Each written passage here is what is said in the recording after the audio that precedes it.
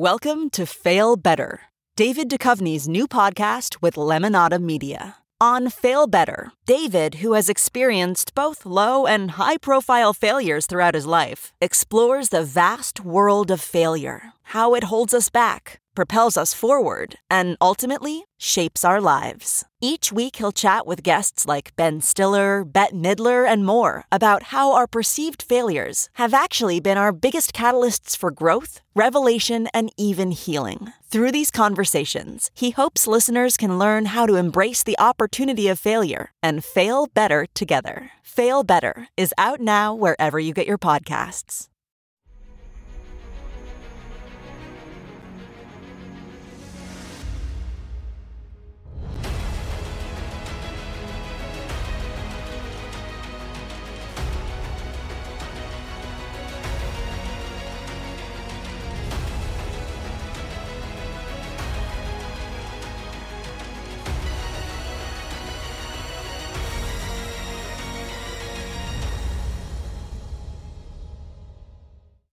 Hi, everyone. Judge Andrew Napolitano here for Judging Freedom. Today is Wednesday, December 20th, 2023. Mike Benz returns to our program today.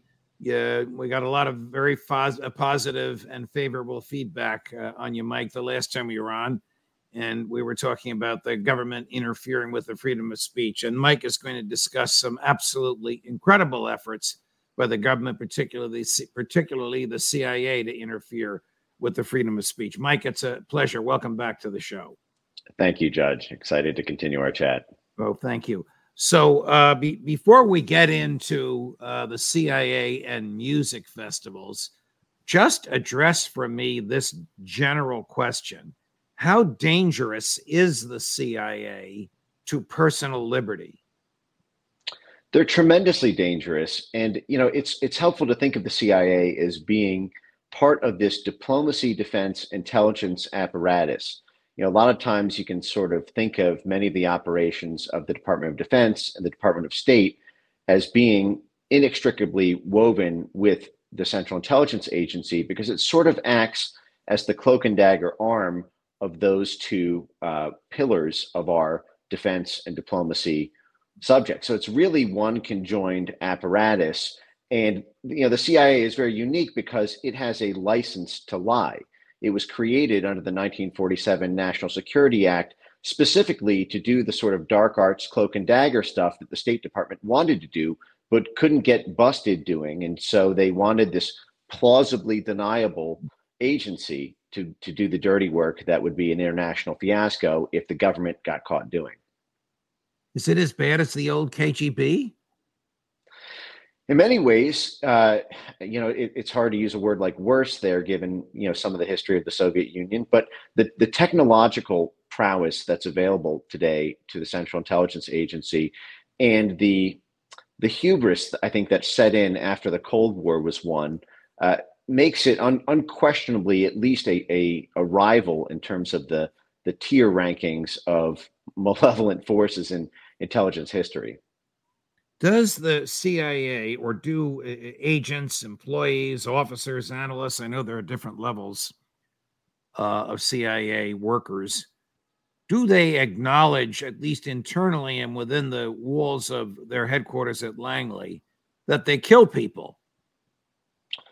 Yeah, well, I mean, the CIA is formally in charge of our drone program. This happened during the global war on terror, when there was the apportioning of military capacities between the DoD and the CIA, and the drone program was effectively handed over to the Central Intelligence Agency. That's remote control assassination, with a bad history of targeting weddings and other type of events that cause international scandal.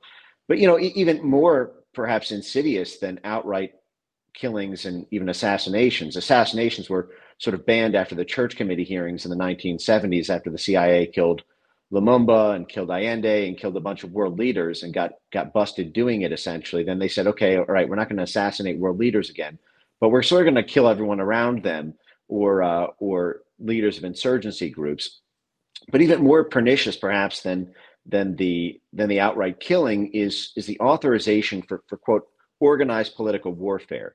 right when the CIA was born in 1947, in 1948, George Kennan, who's one of the godfathers of the CIA, penned this memo called The Inauguration of Organized Political Warfare, where he basically said, listen, we just rigged 12 days ago. This is in 1948, right before this memo was penned. So 12 days ago, we just rigged this election in Italy. We worked with Sicilian mobsters. We worked with members of the church. We worked with this whole underground that was persecuted by Mussolini, who we had these partnerships with in order to establish a beachhead in Italy during World War II. We worked with them to rig the 1948 Italian election because if the communists won in that case, then there might never be an election again in Italy. So we had to rig this one, but it turned out really well. So we're just going to keep doing it in Greece and then in France and Australia. I mean, this became a blueprint. And now we're sort of living in the shadow of total unchecked power for going on 80 years now. For whom does the CIA work? Is it the President of the United States? Is it the Secretary of State? Is it the Secretary of Defense? Or are they rogues? Are they totally on their own? Well, technically they operate, they're part of the executive branch under the president, but they're really the underside of the State Department. The State Department and the CIA have been kissing cousins, so to speak, since the day the CIA was created. You had Allen Dulles and John Foster Dulles serving as the CIA chief and the Secretary of State, essentially brothers running both of those. That continues to this day under the Trump administration. You may recall Mike Pompeo was the director of the CIA, and then his next job was the Secretary of State.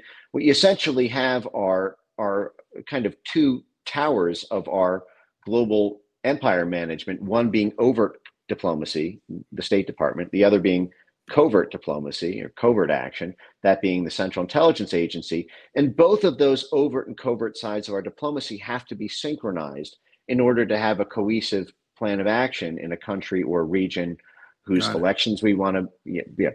So our former CIA agents and officers who come on this show have almost uniformly bemoaned the fact that Bill Burns, the current director of the CIA, is a member of the president's cabinet.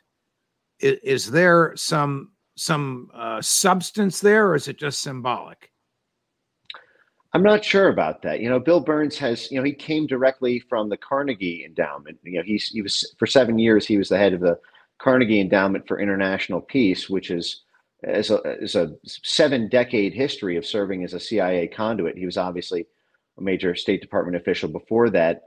It's hard for me to penetrate the cabinet role versus a not in terms of its significance, but certainly one of the big knocks that the foreign policy establishment had against Trump was that he through his lack of promotion of the democracy promotion programs and these sort of State Department dirty tricks programs, they wanted a more fully imbued CIA and State Department dirty tricks capacity, like what had existed for many decades prior to that. Trump was obviously the first president in something like 40 years not to declare a new war. He also put the kibosh on a number of initiatives ranging from Syria to Afghanistan to operations in Ukraine. So the elevation of the role of the Central Intelligence Agency under Biden would be no surprise to me. One of the things that you have brought to our attention when we communicated earlier this week was the role of the CIA in art and music festivals. Now, when I first heard this, I smiled and I said, look, Mike's a smart guy, but this is really off the wall. Can this actually be happening? So give us a little bit of background on what the CIA does with art and music festivals. And are we talking about art and music festivals in the U.S. or outside the U.S.? Because you and I have both read the CIA charter, and it pretty clearly prohibits them from doing anything in the U.S., even though we know they do. So give us a big picture, and then we'll run some clips from these music festivals. Sure. And a quick note on that, the Church Committee hearings in 1975 and 1976 had their basis in part on the fact that the CIA had actually gone against that charter with things like Operation Chaos and their infiltration of left-wing student groups who were anti-Vietnam War. they were essentially paying left-wing student publications on college campuses in order to sway hearts and minds against the sort of far left, which at the time was anti-war. And when they got caught doing that, that of course led to these sort of left-wing oriented church committee hearings to say never again will you break this charter. But returning to arts and to arts and music, what we had in 1948 with the UN Declaration on Human Rights was this idea that you could no longer conquer territory by force. It's no longer accepted by international law that you could just roll into a country with tanks. You had to have some sort of democratic predicate. The hearts and minds had to sort of ratify the support for the governance structure in a particular country. And the modality of taking over a country effectively in order to exploit its resources, extract its gas or its minerals, in order to have it serve as a basically proxy state for our military bases, you had to have the hearts and minds of the citizenry at least ratify that government in support of U.S. policy. And so everything shifted to organized political warfare, again, returning to that George Kennan concept from 1948, the year that the UN Declaration on Human Rights was ratified. And so very quickly out the gate during the Eisenhower administration, there became this idea that organized political warfare means everything is essentially an instrument of statecraft, and very quickly arts and music became co-opted. In 1952, for example, the Congress for Cultural Freedom was constructed by the Central Intelligence Agency to serve as a cutout for dominating arts and culture at a time when the U.S. had not yet established hegemony in that respect.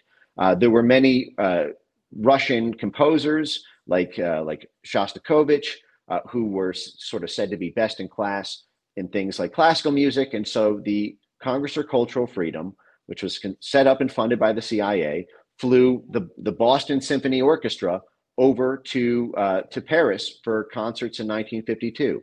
And then they set up strings of concerts in Rome in 1954, all throughout the 1950s and 60s, actually all through the 70s as well, culminating in not just concerts in France and in Italy, but also these large outdoor music concerts in West Germany and in Berlin in 1976 to gin up protest sentiment in order to tear down the wall and reunify Germany as part of the Euro-Atlantic axis. Now, this goes all the way back even before the Congress for Cultural Freedom.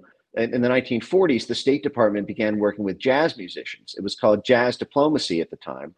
And this was a way of trying to get African nations who were newly sovereign after World War II to not see America as being this sort of, white ethno state, to sort of tamp down on accusations of colonialism and racism.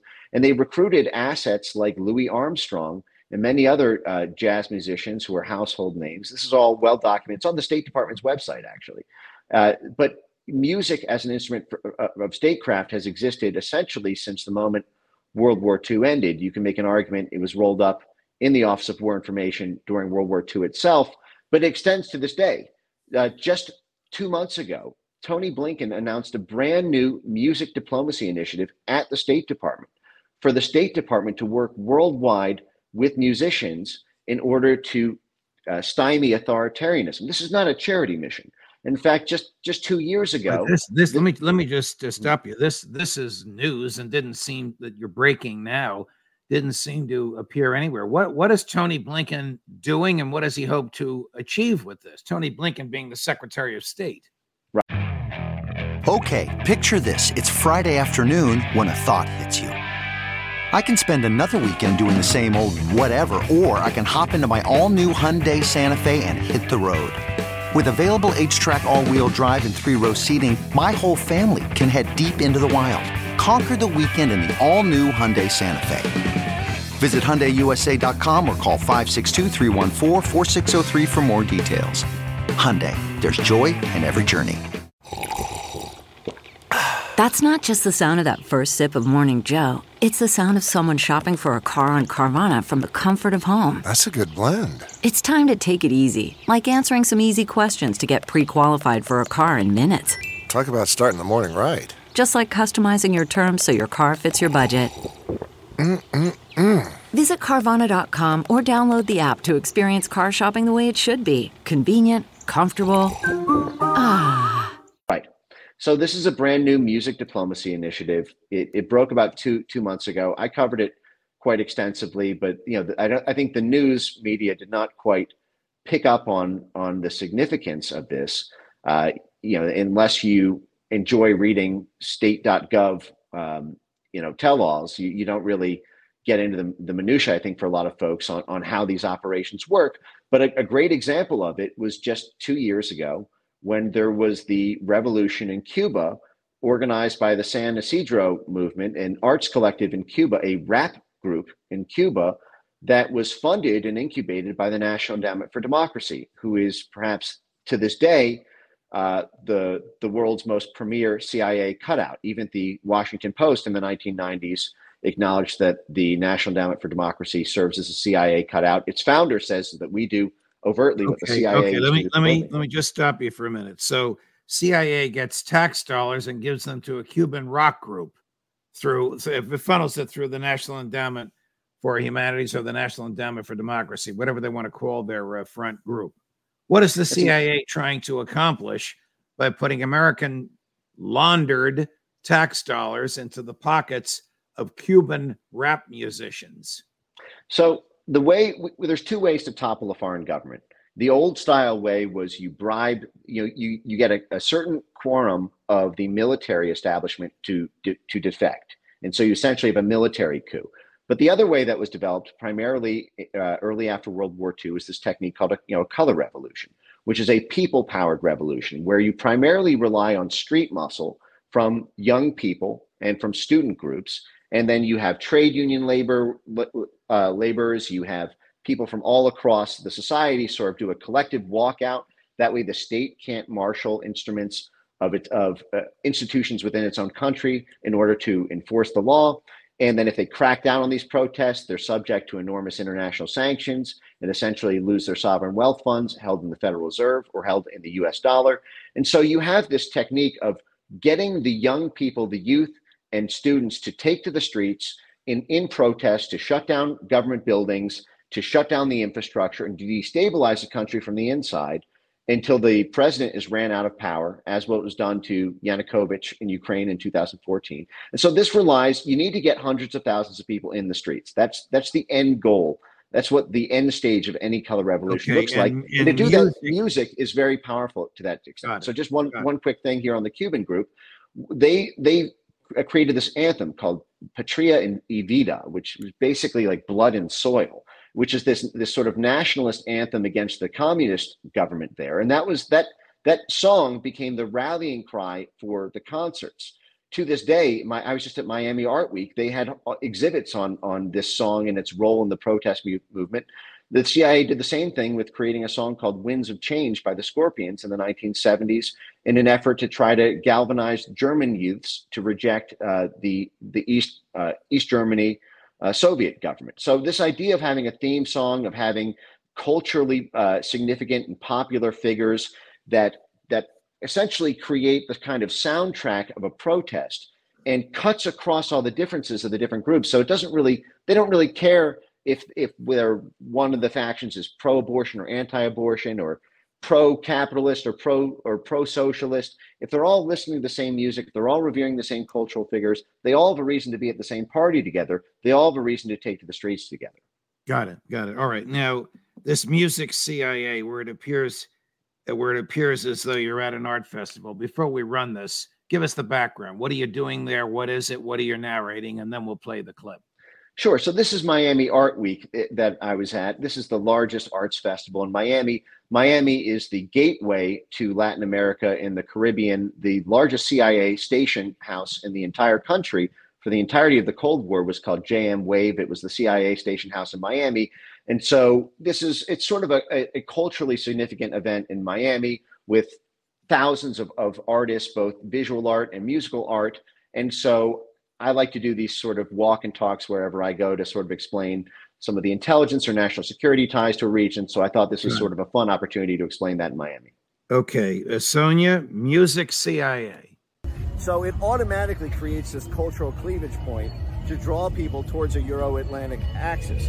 If they're listening to Taylor Swift or if they're listening to Moby, they're not listening to Russian music. They're not listening to Chinese music. They're not listening to Cuban music, although the CIA has made inroads to try to co-opt Cuban rap music quite profusely through the National Endowment for Democracy, incubating Cuban art collectives. So when you have these big art festivals, they're a prime opportunity to draw people into a cultural affinity that can then be mobilized later in time. These people are much more likely to attend mass protests and large events to take to the streets when they're already used to going to large concerts and things together, especially in places that are more culturally repressed, where you don't tend to have these more often. No, I can't resist asking you about Taylor Swift, because as we speak, she is the hottest phenomenon in the country, maybe in the world. Does the CIA have any role in her success?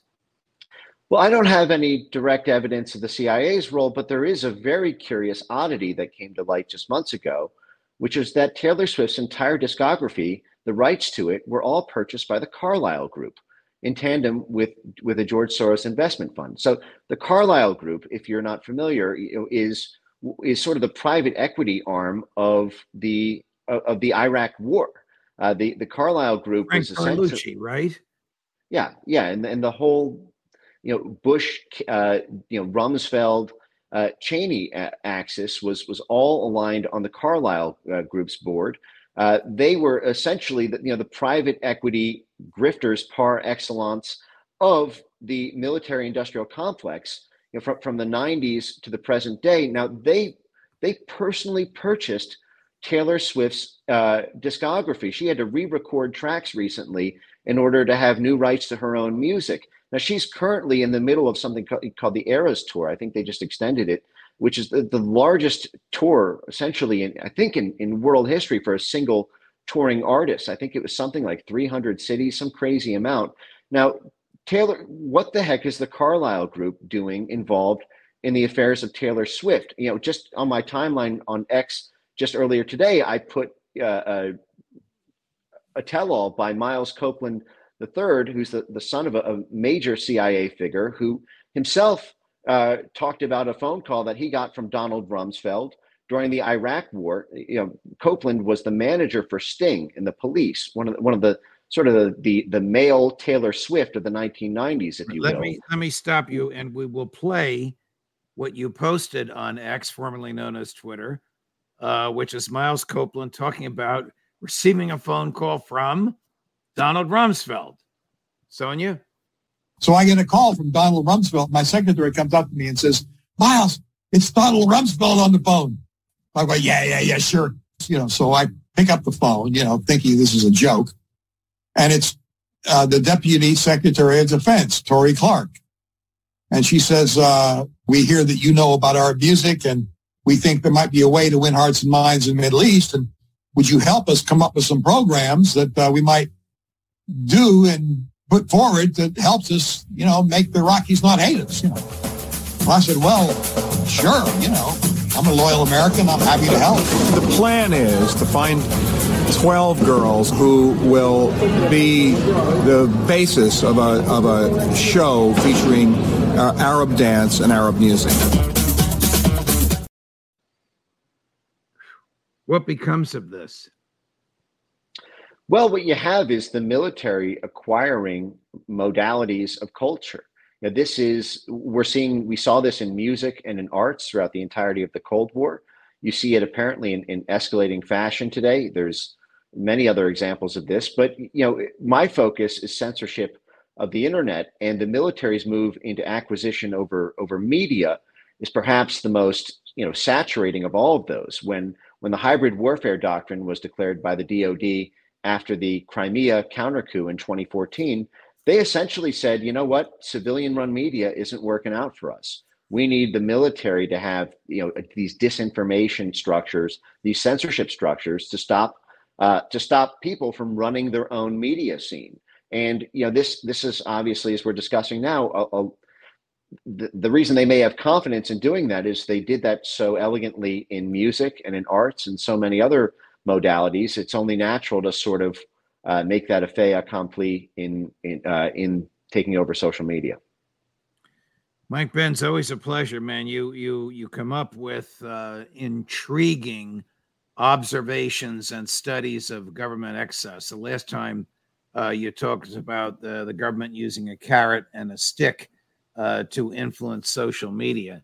Now you're telling us that Taylor Swift might be on the payroll of the CIA through a very circuitous route. Wow. Keep it up, my friend, and we hope you come back again the next time you have another one of these exposures for us. Thank you, Judge. Have a great day. Of course. All the best. Judge Napolitano for Judging Freedom. Just bear with me, and I will remind you who we have on tomorrow. I should have had this for you at the ready. Tony Schaefer at 8 o'clock tomorrow morning Eastern. Professor John Mearsheimer at 9 o'clock Thursday morning Eastern. Scott Horton at 2 o'clock in the afternoon Eastern. And Friday, usual with a bang. Gary Barnett, one of the most insightful analysts of government that I know, at 1 o'clock. Colonel Larry Wilkerson at 2, our CIA roundtable at 3, Scott Ritter at 4, Ask the Judge at 5, and then the break for Christmas. Judge Napolitano for Judging Freedom.